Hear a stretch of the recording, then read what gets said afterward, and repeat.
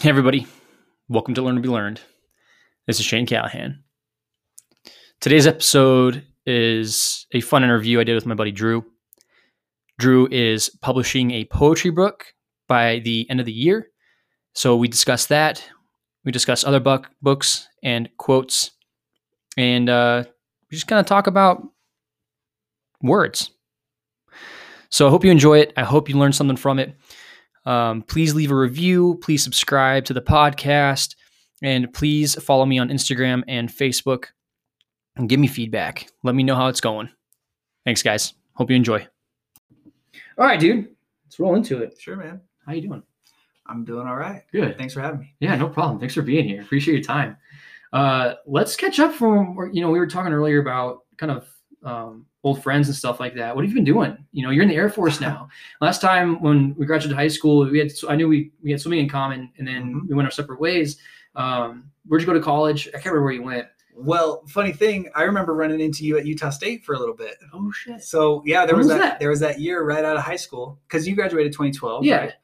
Right out of high school, we both went to Utah State. No way. Yeah, and I remember you walking in, and I was like, "Hey Shane, what's up?" And he's like, "Drew, what's up, my dude?" And we just kept walking, and that was like, I was like, "Oh, that must have been the last time we talked." Yeah. Wow. Right, freshman year. Holy crap! I don't even remember that. I'm sorry. Wow. Hey, no, you're good, man. Okay. All right. So you went to Utah State for a year? I did. Where'd you go after that?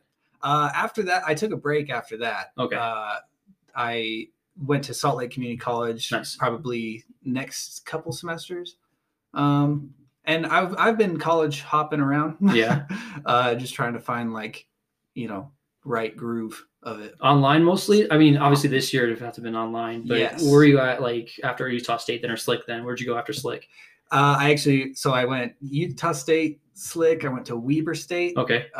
Just because when I joined Air Force, that was all up in Ogden. Right. And so you were at Hill a lot then, right? Yeah, that's right. So I basically am now online completely. Mm-hmm. Now it's called Ashford, Ashford got bought by University of Arizona. Oh, okay. So I'm technically there now. I'm nice. finishing up my English degree. Oh, cool. So yeah.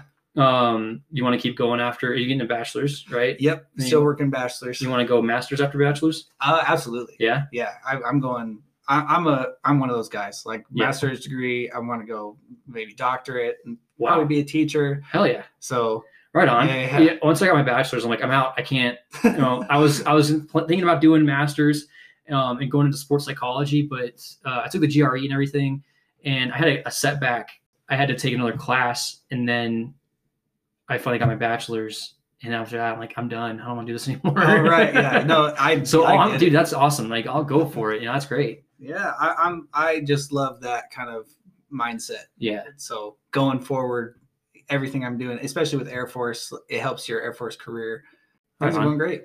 Yeah. And that's what Jocko has, an English degree too.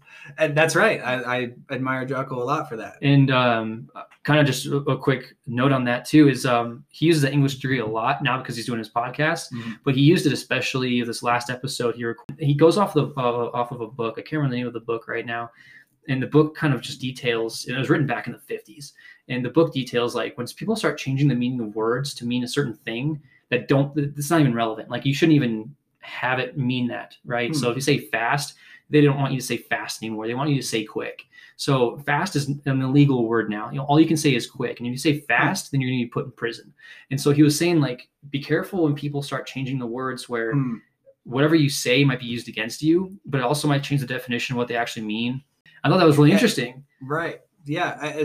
And you're talking on a government level? Or any level. Any level. Any level. Right. So, I mean, words change all the time. We got slang. That's what I was about to say. Yeah, people change the words into a sense where they try to use it as like, I'm not in English at all, so I'm saying like adverb, they're trying to use it as a pronoun, or it's trying to use it in a different sense, right? And I get that. But the meaning of the word still is relatively the same. Sure. But like he's just saying like it's a complete like 180. The word doesn't even mean the same word anymore.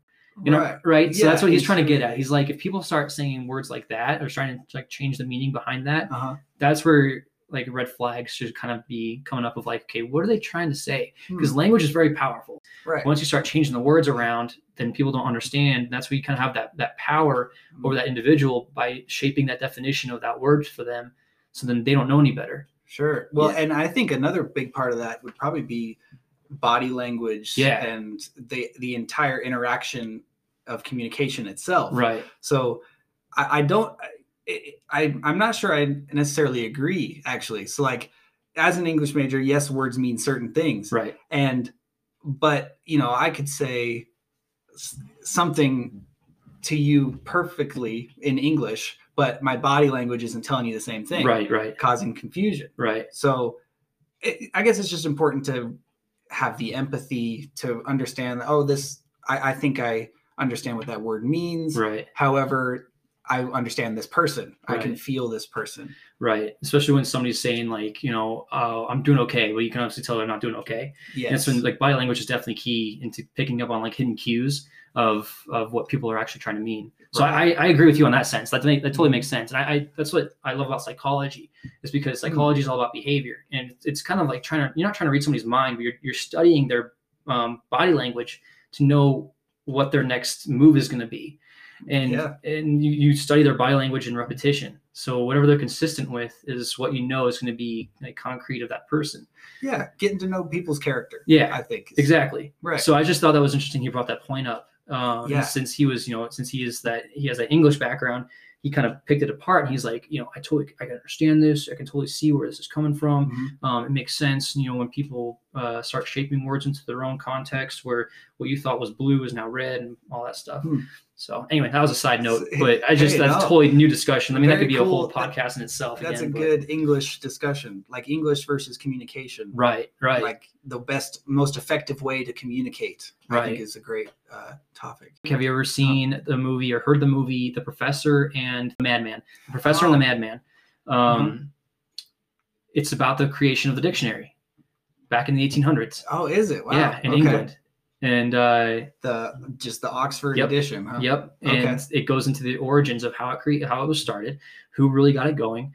And it was this professor who was really just knowledgeable in words, and he loved languages. And then the Madman, who was this Civil War veteran. He was a psychiatrist and something else during the Civil War. But he ended up going AWOL because his PTS got the best of him. And so he was just kind of going a little bit crazy, having really bad anxiety, panic attacks. But he loved words. That's what calmed him down. That's what helped kind of slow his process. And him and the professor ended up working together and creating this awesome dictionary of what it started to be. Wow. Okay. Well, and I relate to that completely. I think the way I write poetry is that. Yeah. That's the way I process what I'm feeling, thinking. I just have to slow it down, put it into words, very reflective in a sense. Right. That's awesome. And so poetry obviously is one of my biggest art forms. I love writing poetry. And that's what sparked me to bring you onto the podcast too, is because of your poetry. When you posted that picture on Instagram that you wanted to create your own poetry book. And that's right. Dude, I gotta have this guy on here. Let's talk about poetry, because I know nothing about poetry. I mean, we took poetry class in high school, but that is just high school, and they only go over like this, just the skim, of the top of the poetry barrel. But what got you into that? Why did you start writing poetry? Well, great question. I mean, the funny answer is love, romance. I've always been that kind of guy. Mm-hmm. Like I like writing poetry. And as I get older, it's become a reflective cure, I guess, of I'm feeling something I can't understand. Mm-hmm. So I'm just going to sit down, put it in my best words possible. And I think I started writing with in 10th grade. I had an English teacher that really just encouraged poetry in her class. And I started with swimming, actually. There was this poem I wrote about swimming. Oh, nice. Because back then I hated it. Did you really? Oh, you were more into water polo than you were into swimming. Definitely. So there was a lot of water polo players that did swimming to stay conditioned, but I knew that they hated it. So exactly. I get that. Okay. So I swam to play water polo for sure. Yeah. Like there's no ifs, ands, or buts. Did your coach make it a requirement, or did he just tell you guys, oh, he did? It was kind of a school requirement. Yeah. But it was also like you knew you had to, right? Because water polo just had to have that conditioning, right?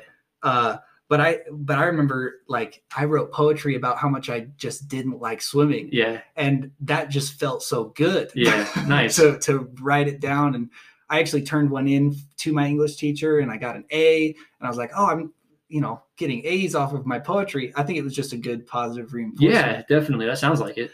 And then, obviously, like, there were romantic interests and people that I just met that I was like, I want to really understand what I'm feeling. Right. So here we are. Yeah, it's a good way to process. I have a collection now. So. Right on. How many poems have you written, do you think? Or do you know? Oh, man. Well, I would probably, my best guess is probably over 100. Really? For sure. Yeah. The collection I'm wanting to do is about 40. And that's really from, I want to call it reflection. Yeah. And it's kind of my growth from like 17, 18 years old to 26 now, of where I've been, who I've interacted with, what are my memories. That's kind of a big thing with my poetry, is like, I haven't quite processed this yet. Like, I want to go back in my memories, process it. What was I feeling? And then what did I learn from it? Yeah. There you go. Learn or be learned. Yeah. Yeah. That's the whole point of this. Right. So that kind of replaced journaling for you then, because a lot of people, journal to reflect and to process feelings and to understand their day, but you put it in more of a creative sense where, poetry can be read in such a way where you actually, like, when you journal, to me, it's like just bland, right? You're just writing down words, but poetry, you're being creative. You're putting more emotion into it. And like you said, you had that romanticized poetry, and you had your feelings you're trying to express. Was there ever a poem that you wrote that you're like, yes, like, this is exactly how I feel. This is like spot on. Definitely. Yeah. There are those diamonds always. Like, something I always learned from Jocko or Joe Rogan, those guys, is like, you got to really sift through the shit. Right. Right. So it's like, I've written tons of poems that I'm like, what the, God, that's terrible. Like, I'm so whiny here. I'm so like, I mean, I try not to be too hard on myself. Right. That's something I've had to learn, but yeah, every once in a while it's like, this is a golden, perfect poem. And lots of it, especially lately with my girlfriend, of course, it's like, this is a perfect poem. I want to share this with you. This is written only for you. Yeah. That's nice. So there's lots of those. Like, you got to make sure you keep an eye on which ones you're really liking and which ones you're too hard on yourself for. Right. Yeah. Your own worst critic. Exactly. Right. Exactly. That's how I am with a lot of my stuff that I do too. So I totally understand that. Do you set those as poems aside? Like, how do you like remember where they're at? Oh yeah. How do you save those? Well, they transfer a lot. So there's lots of times where I'm like, I'll write it in my poetry book, and then I'm like, well, I know I got to type it up, right? So then I'll go type it up. And as I'm transferring it, I'm basically reanalyzing it. Do I want to change anything here? Mm-hmm. And then I'll let it sit for a while, because sometimes you got to let it simmer. And how do I really think about it? Right. And then I'll transfer it back, and I go back to my poetry book. So like, the poetry book I have now is all 40 of these poems have been written here, typed up, erased, and then put back here. Nice. And it's just kind of my process, I guess. I just, for some reason, I need to see it in different places.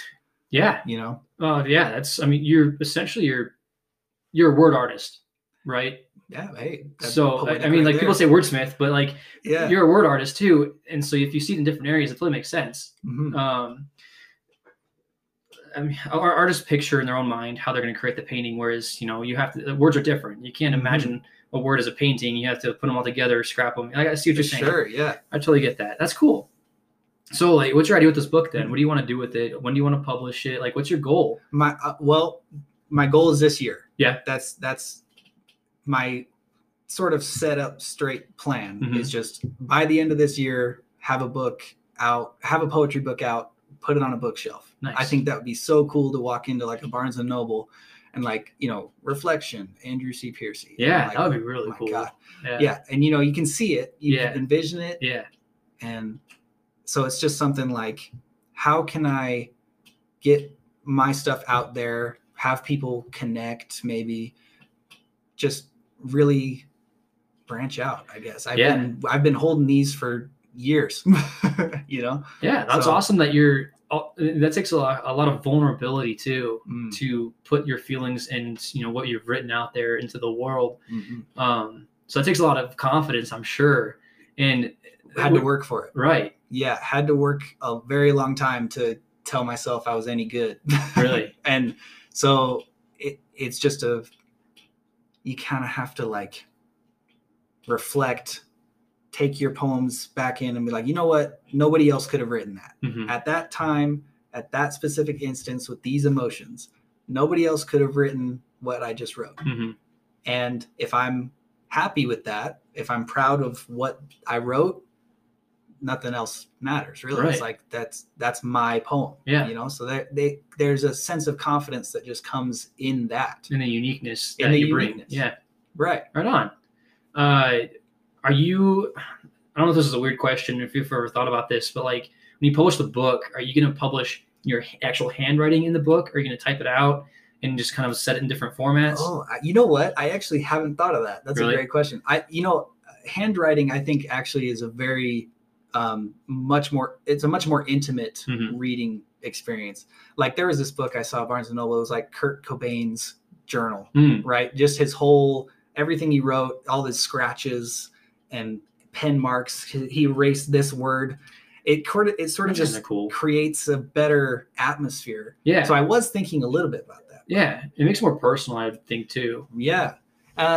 You don't want it to be too much sometimes. Right. Like whenever I go into Barnes & Noble, which is a lot, I love Barnes & Noble, man. I love walking in there. I always walk out with like 1 or 2 books. I'm like, oh crap, I wasn't spending money out here, but okay, exactly. Here we go. God, my library is like full of untouched books just because I walked into Barnes & Noble on accident. You're like, I gotta have it. right. And I go to the poetry section, and everything's typed, and lots of the poetry books now are very very short. And, I worry sometimes, like, I write longer poems, a lot wordier too. So it's like, man, would anyone actually like pick it up? Like, it's a little bit more, like I said, I guess wordy is still the right word. Yeah. But I go in, and every time I'm like blown away by how simple they can make it too. I wanted to ask too, like, you are a big reader. What's your way of reading? Like, how do you like to read?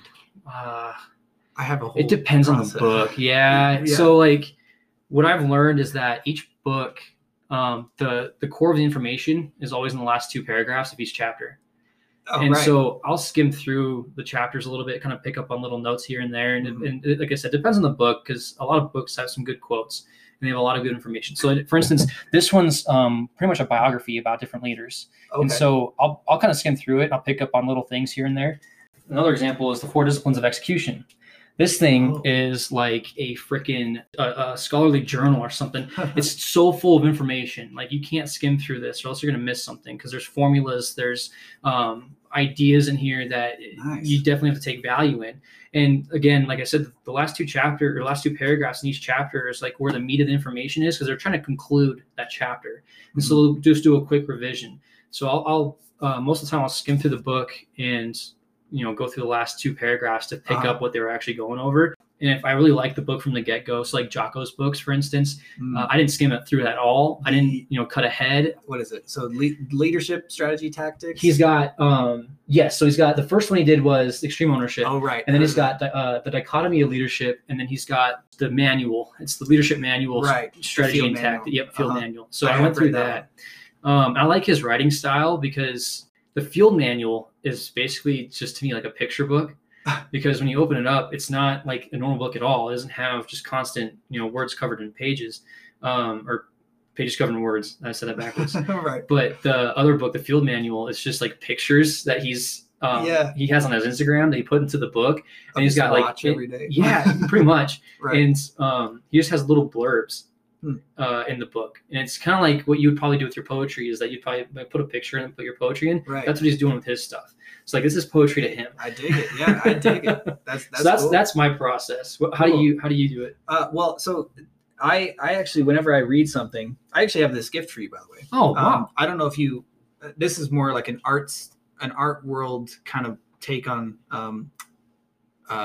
like confidence, right? Oh, really? So art and fear, observations on the perils and rewards of art making. This is kind of like for listeners. I would definitely recommend that book. Cool. If you're an art maker and you're scared of what you do and what you write and what people will think, I think that book is really, really good. Wow. Thank you. This is awesome. Yeah, no, all yours. Cause the way, I write, the way I read is I take notes on everything I read. Yep. And so I write down quotes I like. I write down my thoughts as I read it.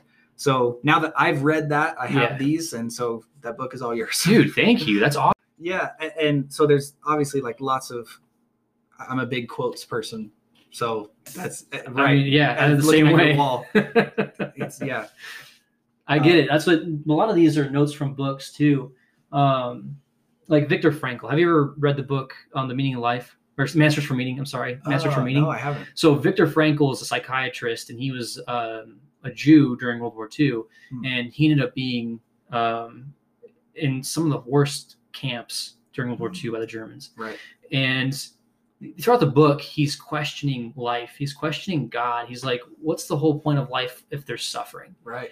And there's 2 pages in the middle of the book where he finally comes to the conclusion of what the meaning of life is, and what the meaning of suffering is. And like he just kind of has this realization of like suffering is meant for this, and this is what we're meant for, and it really opens your eyes up. So I've got a few quotes of him written on my wall, and in a lot of my notebooks. Yeah, I feel like he'd everything. Yeah. I'll give you his book sure. before you leave, because I've got it. I'm done with it. I don't need it anymore. Cool. So we'll change gifts and exchange books, but it's on my bookshelf over there.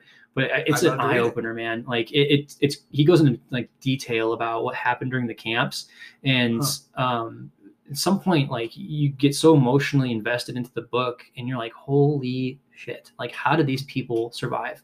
And I mean, of course many didn't, sadly, right. But the people who did survive, like they have to live with the guilt, they have to live with the trauma, but they have to live with that throughout their lives.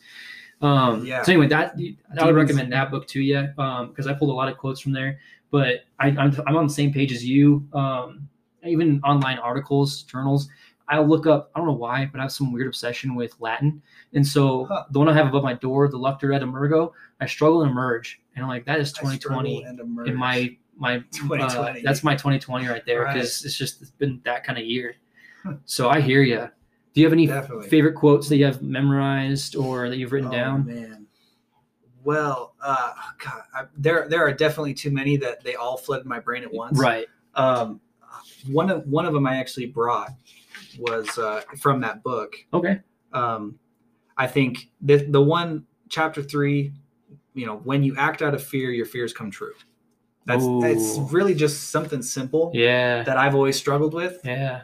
I've been a very anxious kid. Yeah. Like,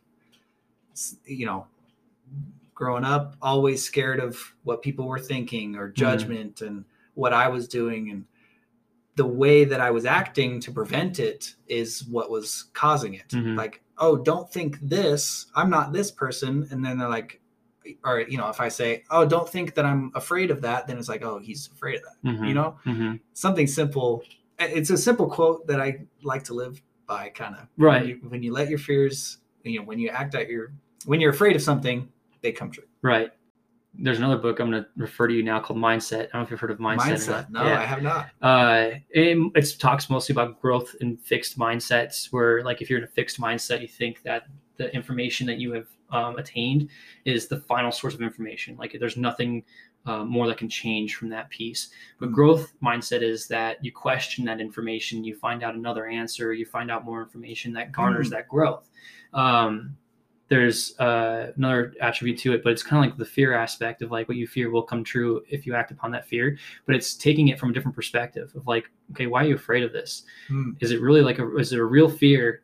And if it is a real fear, then that's something you need to like really focus on to get over. But if it's not a real fear, then you have nothing to be afraid of, right? Yeah. It's just like it's perception. Is it based in reality? Yeah. Like analyzing your situation. I actually was, I recommend therapy to anybody. Yeah. Always. Great. Always recommend therapy. And a recent therapist session I had, I was worried about, something was outside of my control, you know, and I couldn't see into another person's mind, you know, and what they were thinking. So she was basically saying, what in reality do you have that is guiding you to that principle? And once you deconstruct it, you're like, well, nothing really. Like, it's not based in reality. Really. Exactly. Yeah. So relating it to real world here and now moments is kind of a good way to conquer. All right. Well, we're going to cut it off there, dude. I appreciate you coming here. Thank you for sharing your poetry and your inspiration. Reflections by Drew at the end of the year. Thank you. I'm going to be looking for it. Thank you, man. On the bookshelf. Yeah. Thank you for having me, man. I appreciate it. Yeah, no problem.